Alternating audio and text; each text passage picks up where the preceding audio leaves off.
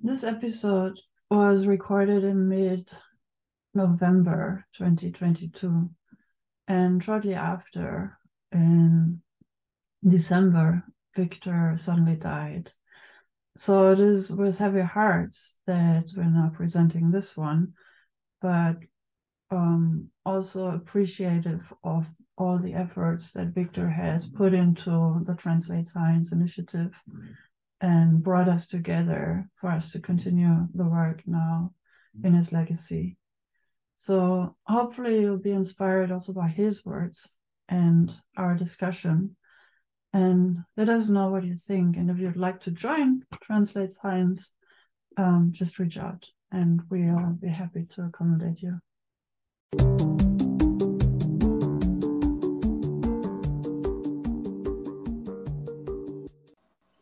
Hey, another episode of Access to Perspectives Conversations.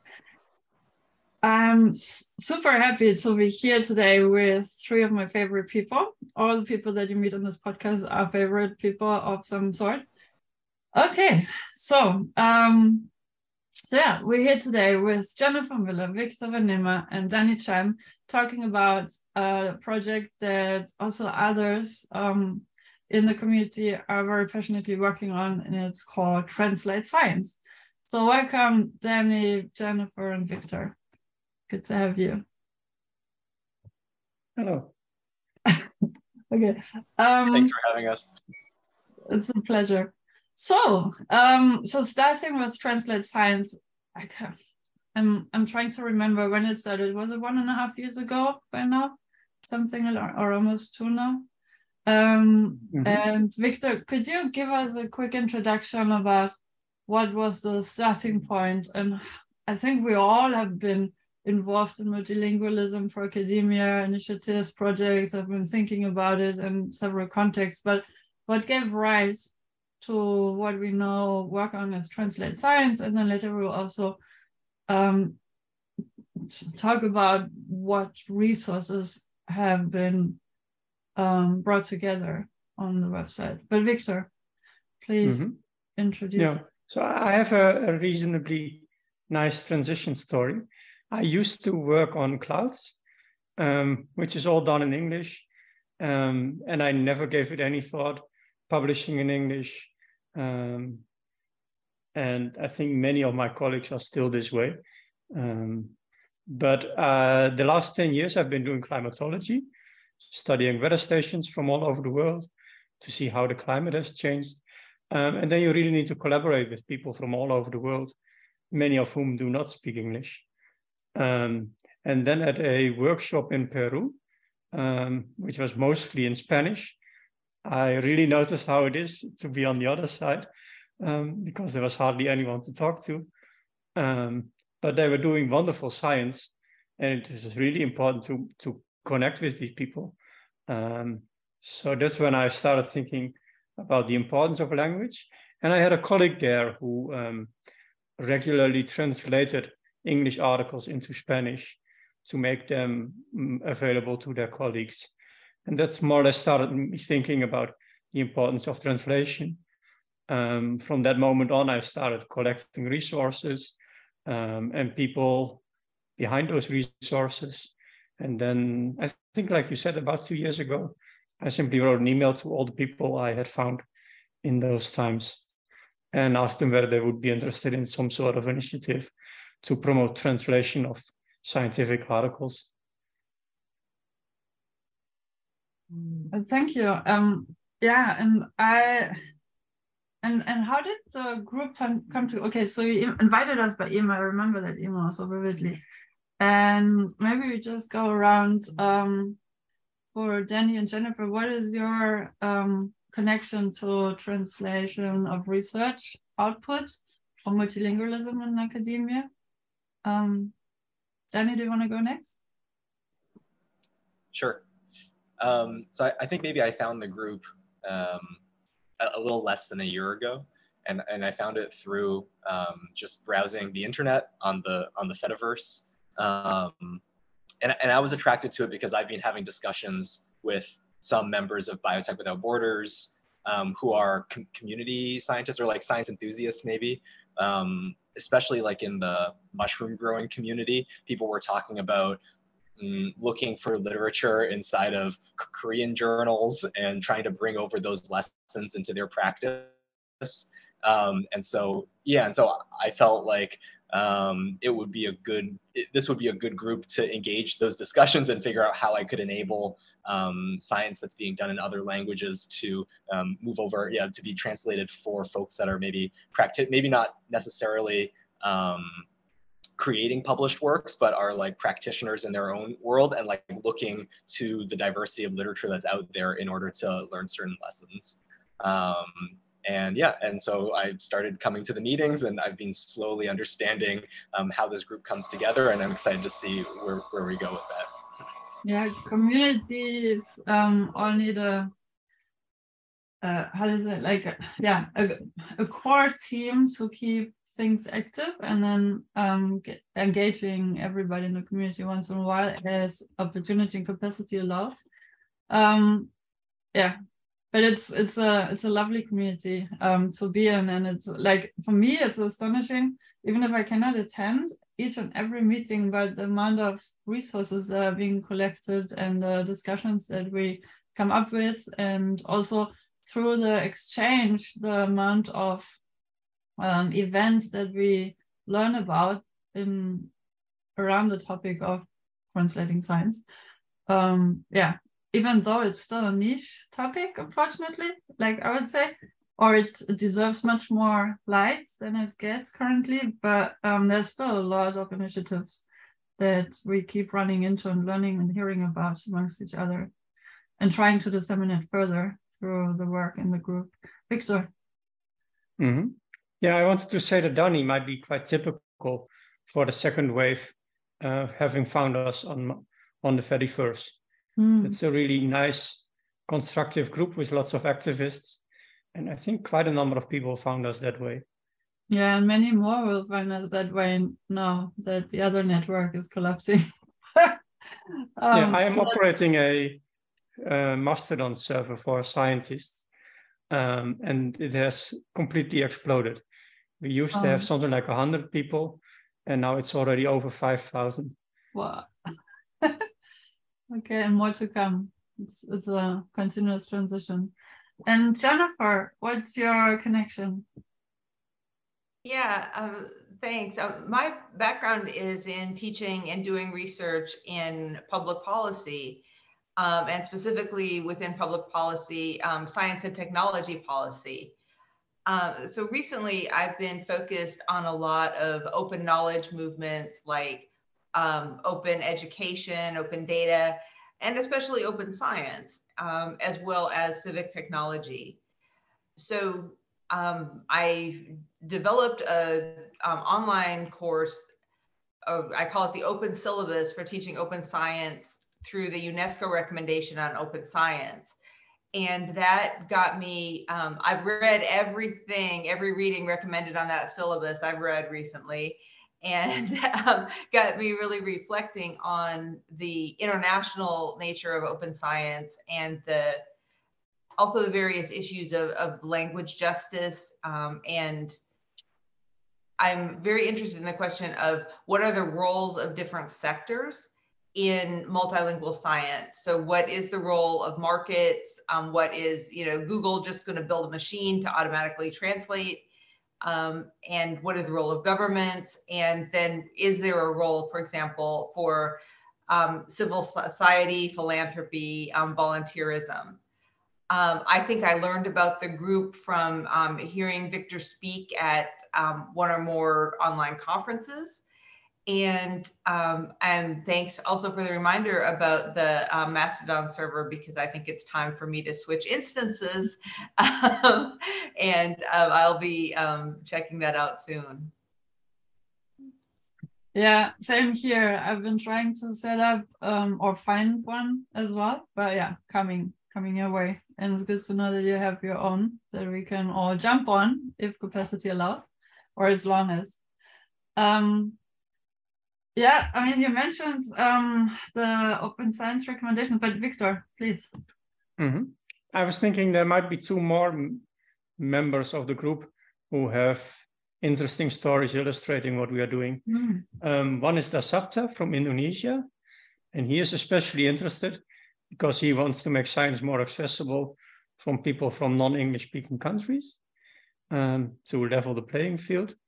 And another member is Ben from America, and he is especially interested in making sure that people do not ignore all the scientific findings we already have in other languages. So he's working a lot on turbulence, which is a field where Russia is really strong. And there's so much scientific literature out there in Russian. And if you ignore that, you're doing less good science and you do double work. So those are also motivations for translation. Yeah, that's also something that I heard firsthand from a colleague who's American studying linguistics in Germany.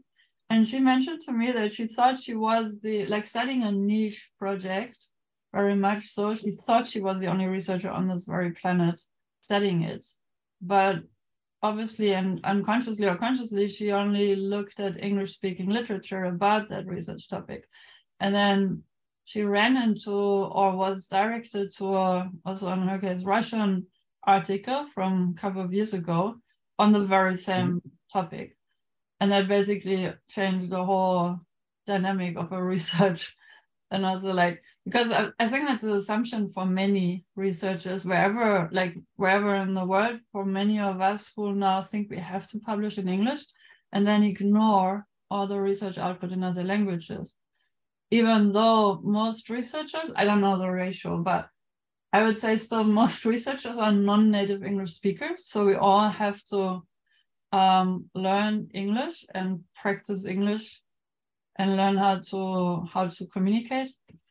But then again, and then we also forget or we unlearn to look into the research output in our mother tongues. And that's quite a fail. And vice versa. Jennifer and Danny, please. I just wanted to add to what Victor was saying, because Ben is someone who I have been in many meetings with through the course of What Translated Science. And I think he was also a very interesting stakeholder because he's coming from the patent office background and seeing that it's very interesting to see all the different stakeholders, I guess, that are involved. Yeah, I just want to say that something that I've learned through my time with Translate Science is sort of all the different stakeholders that have something to gain by the initiative of translating science more broadly. And specifically, this was catalyzed by seeing Ben's work in the patent office. And so there are many different people that would like to interact. When I think about people that are benefiting from translations, I'm thinking about my community, English speaking, mushroom cultivation or whatever within this DIY science community. But there's so many that stand to gain something from having the work translated and more widely accessible. And I think that's just that's been a very educational and interesting takeaway that I've gained from participating in this group. Yeah, because is it also that the many patents are being written in the respective language in the respective countries? So there is also a lot of knowledge captured there, which is still openly described in another language, but can be used for research, not necessary for implementation, but allows for communication between different stakeholder groups. Victor? Yeah, so in my field, a lot of information on how climate measurements were made are in the national language. The scientific publications are typically in English, but if you really want to go to the details, which you need to make accurate assessments of how the climate changed, then you typically need local language skills or a translation. Makes a lot of sense. I also just currently run a course over 6 weeks where several people are looking into biodiversity and need to interact with the local farmers here in Germany, and they're not necessarily German researchers. So there's also a language barrier there. If people come from wherever in the world to another country and then do research on a regional level, on a local level, then and that's also what I heard, and it was so sad to hear how almost ignorant academics can be. I wouldn't blame the PhD student, but how like some researchers being sent to countries without even bothering to learn the language and get to know or get in touch with the local communities and stakeholders, just doing research from a kind of meta perspective. And then making conclusions and assumptions based on their observations when they're only visiting for a super short amount of time, where those of us who probably worked or knowing that I'm not the only one, but with the experience I made as an Erasmus student, and I've lived for 2 years in Sweden, it takes years to get to know a culture and the constellation of a society, and learning to read and understand into what you see. So that's almost non-scientific as an approach. If you do research on a local level without engaging in the respective language also, or expecting the stakeholders locally to learn English so that you can, or we can, engage with them. That's sometimes possible, probably, if you're lucky, or in certain countries, but in others, why? Like, why make that assumption? So I also thought, if a researcher makes a commitment to move to another country for a research project, then it should be a default package or piece in the package to, of course, learn the language. And then also ensure that some output is being disseminated in that language. But how difficult is that then, like on a human level, to learn a language on a short time frame, to really understand it to a depth that research demands? Will that make sense? I mean, that's very personal, I guess, like from a personal constituency, or like how easy it is for any of us to learn a language, but maybe it's also very technical. And can it be measured? Like, can we make assumptions of what's needed to learn a language? Or I think it's also part of, or knowing that's also part of the resources in the Translate Science project. How can we materialize multilingualism in academia, or translation of research for the various purposes? What tools and workflows do we have at hand that we've observed and collected and can now disseminate further? Who would like to speak to that? Hard question, but I guess it also depends a lot on the field. In my case, I think I just need quite rudimentary German to be able to interpret all the information on how German weather stations would have changed. You have a bill for a new instrument. Probably the instrument changed. There's not much subtlety there. In other fields, you might really have to be able to communicate very well with local people and understand how they are thinking. So I guess it depends a lot on the field. Yeah, one of the things that really interests me is the role of technology in our multilingual communication, and how it creates the potential to kind of shift the expectation in interesting ways between the producer of a communication and the consumer of the communication, and who should be bearing the burden of moving from one language to another, and how much of that should take place, within the mind of a person, and how much of that we can use a tool like a technology to carry out. I think it's important to be mindful of what are the power dynamics in those interactions, and who has access to the technology, and then also the weaknesses and biases that might go undetected when you use technology to translate. But it really has the potential to just transform our abilities to interact around the world. Mm. Yeah, I agree. But like in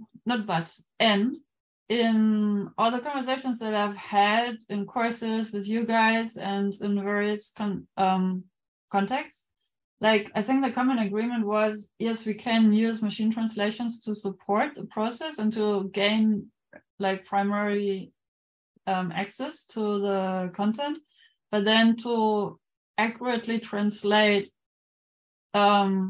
translation is rather also to be classified as its own publication, because with the assumptions and the resource of pre-existing knowledge in that other language, culturally derived, is more of an interpretation into another language. Also probably research topic specific for some topics more than for others, but language also language is used to embed information, and the embedding of information uses phrases, and phrases are usually culturally derived and have meaning, and some phrases can be translated one-to-one, others not. So you need to find what's the word? Yeah, like you cannot just one-to-one translate from English to another language in many cases, but you need to find what other phrase in another language would basically carry that meaning for that piece of information that we want to transfer here. So in that sense, and also like, but just by what's the technique called? Like if you rephrase even in one and the same language, it often happens that you bring in your own assumptions and your own experience into other people's research claims or findings, and thereby alter the results. And that's okay. I think that's also part of the scientific discourse process. I just feel that we need to be aware that there might be a change of the outcome to a certain degree. I don't know. So basically my question is, and that's just a food for thought kind of, or maybe for a few minutes discussion, if you agree, like do you agree or disagree, basically, or what else can we say here? Yeah, I mean, I think it's interesting because if you think about it, you and I, if we're speaking from different first language positions, but we're conversing in English, or if we were to converse in another language that we both speak, just because there's no computer involved, I don't think that means that the process that you're talking about can't happen, because language kind of prepares us to understand things in different ways. And it does, when you bring in the computer and the automatic translation, you don't really know what you're bringing in. You are bringing in some kind of a third party, and in fact, even like a whole host of parties that were part of whatever data set was used to train the automatic translator. You don't know what you've brought in, but it's the existence of the machine translation. We kind of can't ignore it. We don't want to rely on it overly, and so I think the role of that is, really critical. But the ability for people to talk past each other, honestly, is even true of people who speak the same language from birth. So humans are very good at misunderstanding one another, and we'll probably continue to do that, for as long as there are humans. Yeah, also, I didn't want to bring this into the discussion to find arguments against translating research, rather just to be aware that there's certain degrees of interpretation possibilities. And machine translation is, as you already say, I mean, can support, but is probably not for sure not as fine-tuned as human-to-human interaction and translation, even though the vocabulary might be missing, but the human interaction allows for filling the gaps more than what a machine would be capable of. Victor. So I see machine translation, especially as a really good labor-saving device. For many language pairs, machine translation is already quite good. And if then a human goes over it and corrects the last mistakes, you make a translation much, much more efficiently than when you would do everything from scratch. And I think that opens up an entire world of volunteers translating articles, where in the past it would have been a quite big job to translate an article. You can nowadays do that in just a few hours. And that makes it much more attractive as a contribution to your scientific community to make a translation. And maybe I can add, we also have a blog as Translate Science. And I think the last blog post was about some of the typical errors machine translation makes. And if you're then a human correcting such a machine translated text, those are things to watch out for. I also think, like, you know, how preprints nowadays fill in a gap in the publishing workflow by allowing versioning and research output to turn into living documents that can continue to live as long as there's funding for the research to be done. And by one and the same group.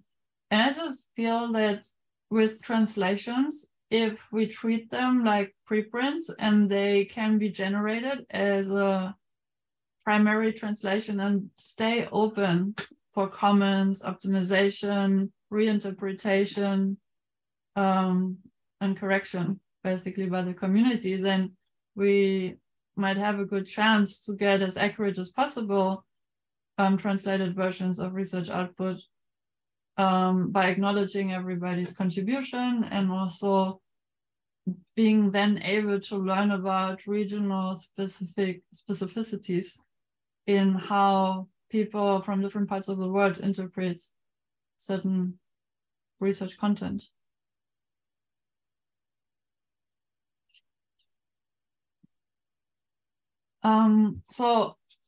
Victor, you mentioned the blog, and the blog is really like the or many gates to the resource lists that are in the wiki now to be found. With when I checked last, like a quite exhaustive narrative of the history of translating science, which I wasn't aware of, where I think what really blew my mind is that research translation of research, I mean, not so mind-blowing if you think about it, of course, like just 50 years ago or longer, or 70 was pretty common that there were many researchers were by default bilingual to be able to communicate their outputs to another community. Maybe not every researcher, but those who were successful and internationally renowned. Do you want to elaborate on that? Yeah, so something like, I think only 100 years ago, I think it was a quite common part of a PhD thesis in America to translate a foreign language article into English. That was a skill a PhD student was supposed to have and to demonstrate by making a translation. So it was basically, So times really have changed. Yeah. And then in the Second World, during the Cold War, there were quite a lot of professional translations being made to make sure that Western science kept up with what the Soviet Union was doing. So it was a bit one-sided, just two languages in most cases, what they were doing, but that was an enormous operation, an enormous amount of translations being made.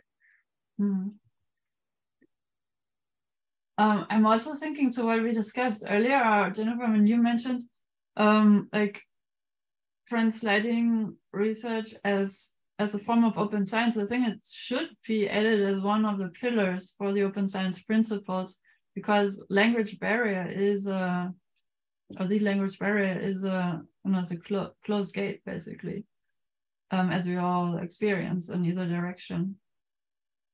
But maybe it's not as or maybe it is system driven, as we all criticize now the system, which hampers the scientific freedom.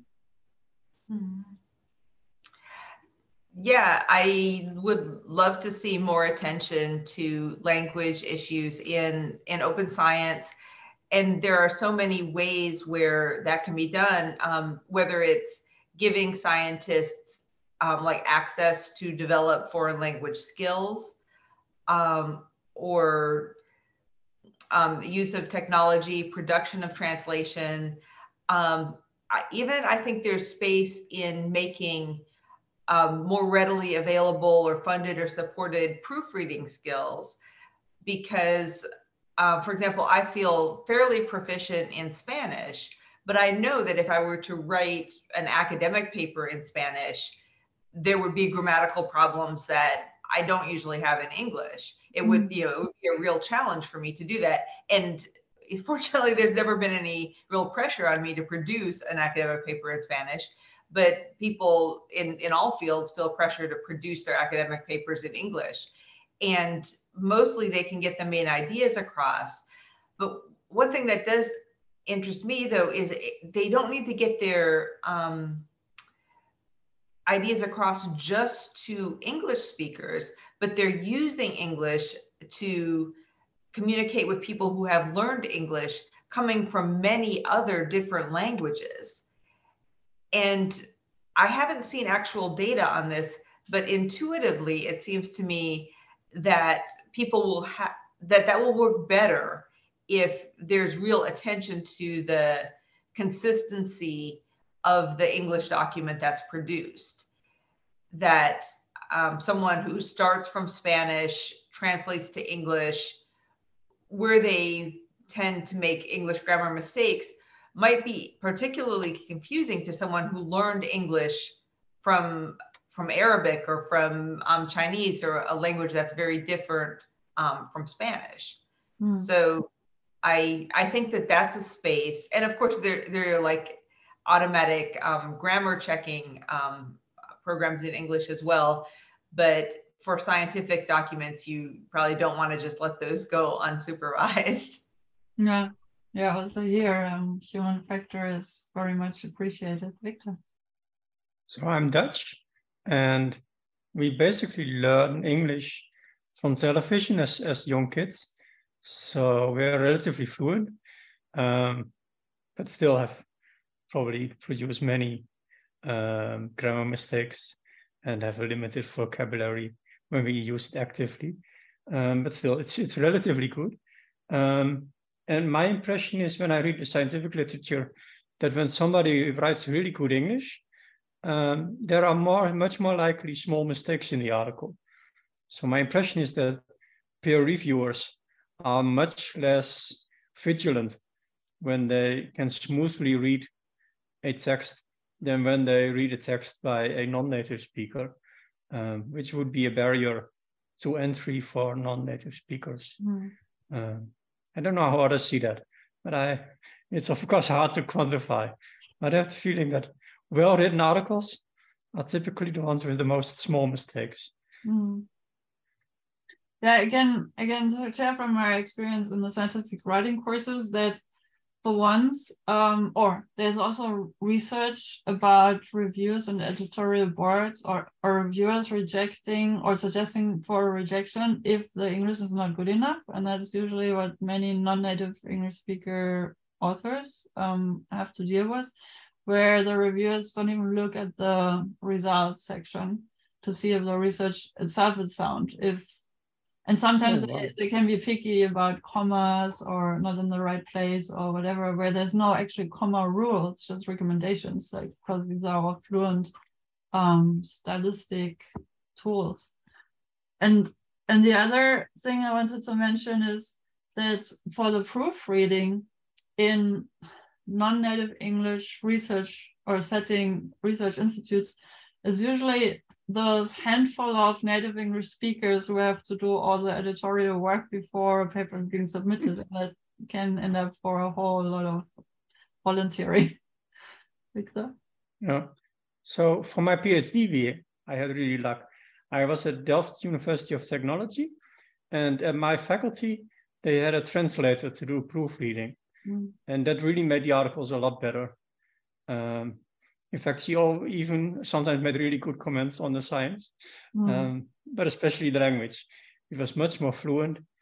And I guess the university did that to get more papers published. For sure.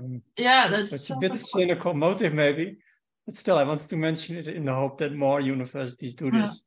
It really helps a lot. Yeah, I agree. And I read somewhere that wouldn't that, however, add an imbalance because it adds for more budgeting, like you would have to budget and pay that service. You can also nowadays pay publishers to do that for you, and they probably overcharge, I would suspect, or some of them. Maybe not the university presses, but certain corporate publishers will probably do that. And then there's independent services, one of which was also represented earlier in this podcast with Avi Steinman and academic language experts. And yeah, so there's a handful of such services popping up in the landscape, which is good.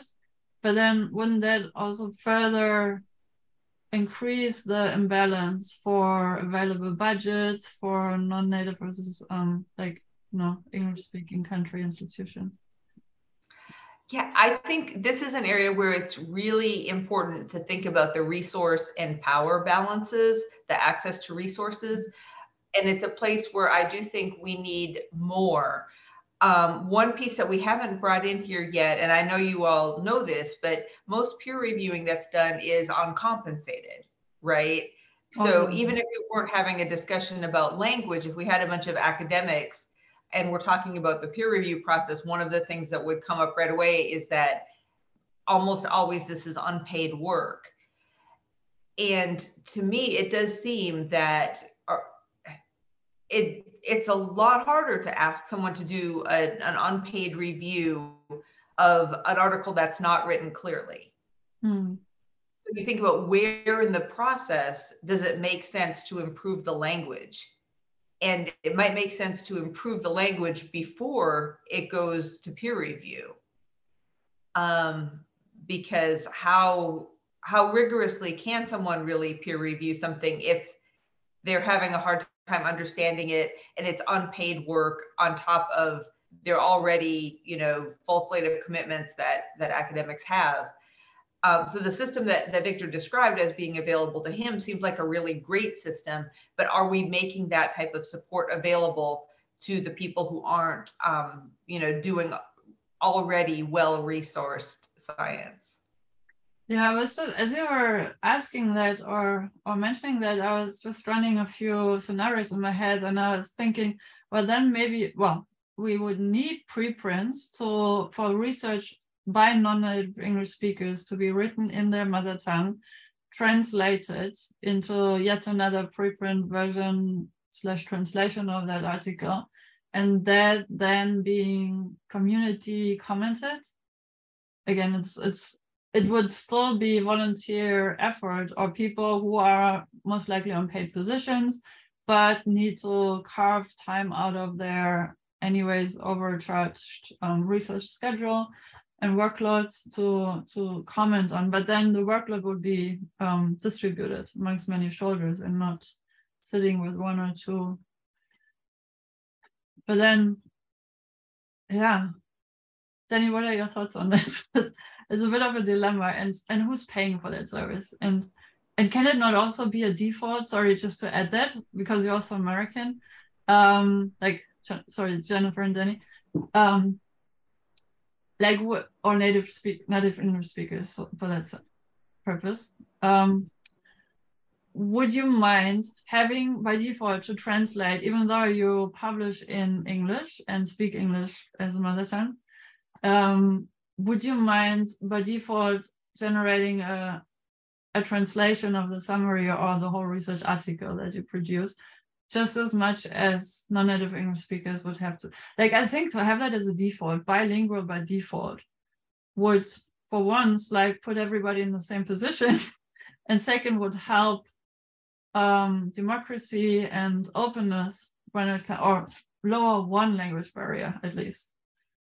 Okay, Danny, this is your call. Good luck.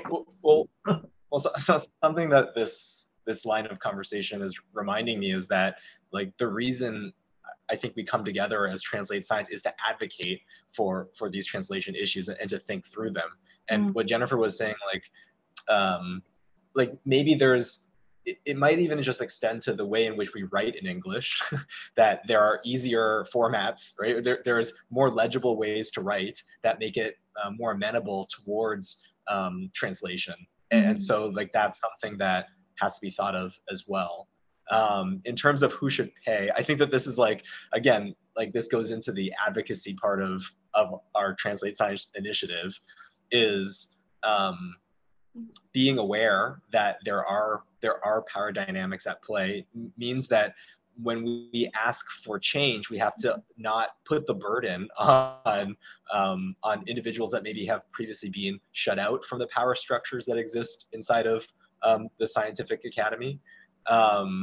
And I guess I don't know, right? Like, I think at the end of the day, like, I'm not really sure, and that's why I'm here with this group, is to talk this through collectively, so that we can recommend actions. And I think, like, the structure in the way that we're set up right now, and I'm hoping this will also change as we continue to grow together, is that we can put these perspectives in blog articles published on our website. We're maintaining a resource, a wiki, where people can read through the discussions that have been had as a group, and then perhaps find ways to contribute their thoughts into this ongoing discussion. So yeah, so I hope that's not too much like just nothing that I said, like kind of nebulous, but I am trying to tie together some of the different points that have come across here, maybe in a way that would be useful for a listener to hear. Yeah, no, it's perfect how you say that, because it also reminds us that we're not here to provide all the solutions. We're giving incentives and food for thought, and sensitize, really. That's, I think, the main mission, as you also said, to sensitize the community at large about the issues that we see and experience with a lack of translation efforts. Jennifer. Yeah, I would say that personally, I would love to produce a Spanish language summary of my research. Personally, I would have found that delightful. I've written a few pieces of data journalism for a website called Apolitical, and they routinely translate everything into French and Spanish. So I actually do have a few things that were published into other languages. But in terms of how it would go over in the US specifically, our PhD programs are removing foreign language requirements. So to the extent, I mean, I think that well-resourced people would probably have departments that would translate it into the most citation advantageous language. For example, I've worked closely with a lot of economists, and they tend to maximize their returns on everything they do. So they would look and, they would probably just purchase in bulk the ability to translate their abstracts into maybe German or whatever they saw as the next most advantageous language for their research, and they'd be done with it. And I'm not sure if that would be, that might well be better than where we are right now. But you pose a really interesting question about the many ways it might play out. Victor, like you pretty much suggested, and we all democratically decided to put the website onto a wiki and design it as a wiki, so it has the potential also to be cross-translated. And what I like about the designers of Wikipedia, Wikidata, or these Wikimedia projects, is that, I mean, they're designed for multilingualism and for networking, for intersectoral knowledge and data exchange. Is that also part of, or is this a vision where we can, I mean, we had a conversation also with people from Wikimedia. So thinking about, okay, where is Translate Science going next? Like, what's our mission? And I'm asking you as a driving force behind the project. In terms of interoperability with other systems, in terms of functionality and feasibility for utilizing and facilitating the knowledge and data exchange across sectors as well, and primarily also across languages, technologically facilitated. So Wikipedia, I don't know whether they are designed for multilingualism. Basically, every Wikipedia version is its own separate homepage. Although they are nowadays working on stuff like abstract Wikipedia, where you would write one article once, but then in a way that you can automatically translate it in many languages. So Wikipedia is really active when it comes to multiple languages. But I'm not sure whether they are designed to do that. And it's a really wonderful global group of volunteers. And in that way, I think it could also be an inspiration for the system we are currently thinking of designing to translate abstracts. Maybe Jennifer can talk a bit more about that. Yeah, I'm going to just speak really briefly here about something that we hope to explore further in the coming year.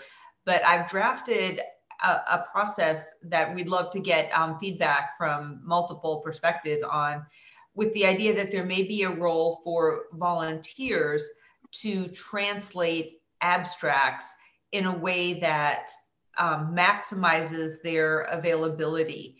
The process would start with authors volunteering to produce a structured summary, like a structured abstract of their paper, and nominating it for entering into our volunteer translation process.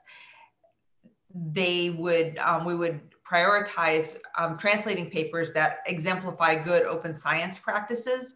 But then once a paper was accepted into the process, we would work starting from a machine translation, and then with volunteer human reviewers, produce what Danny had mentioned, the fact that you can word things in different ways to be more amenable to translation. So we would use the proposal as it's structured right now, uses English as the sort of central language from which other translations would be produced. So someone might write they would write their paper in their chosen language, perhaps Spanish.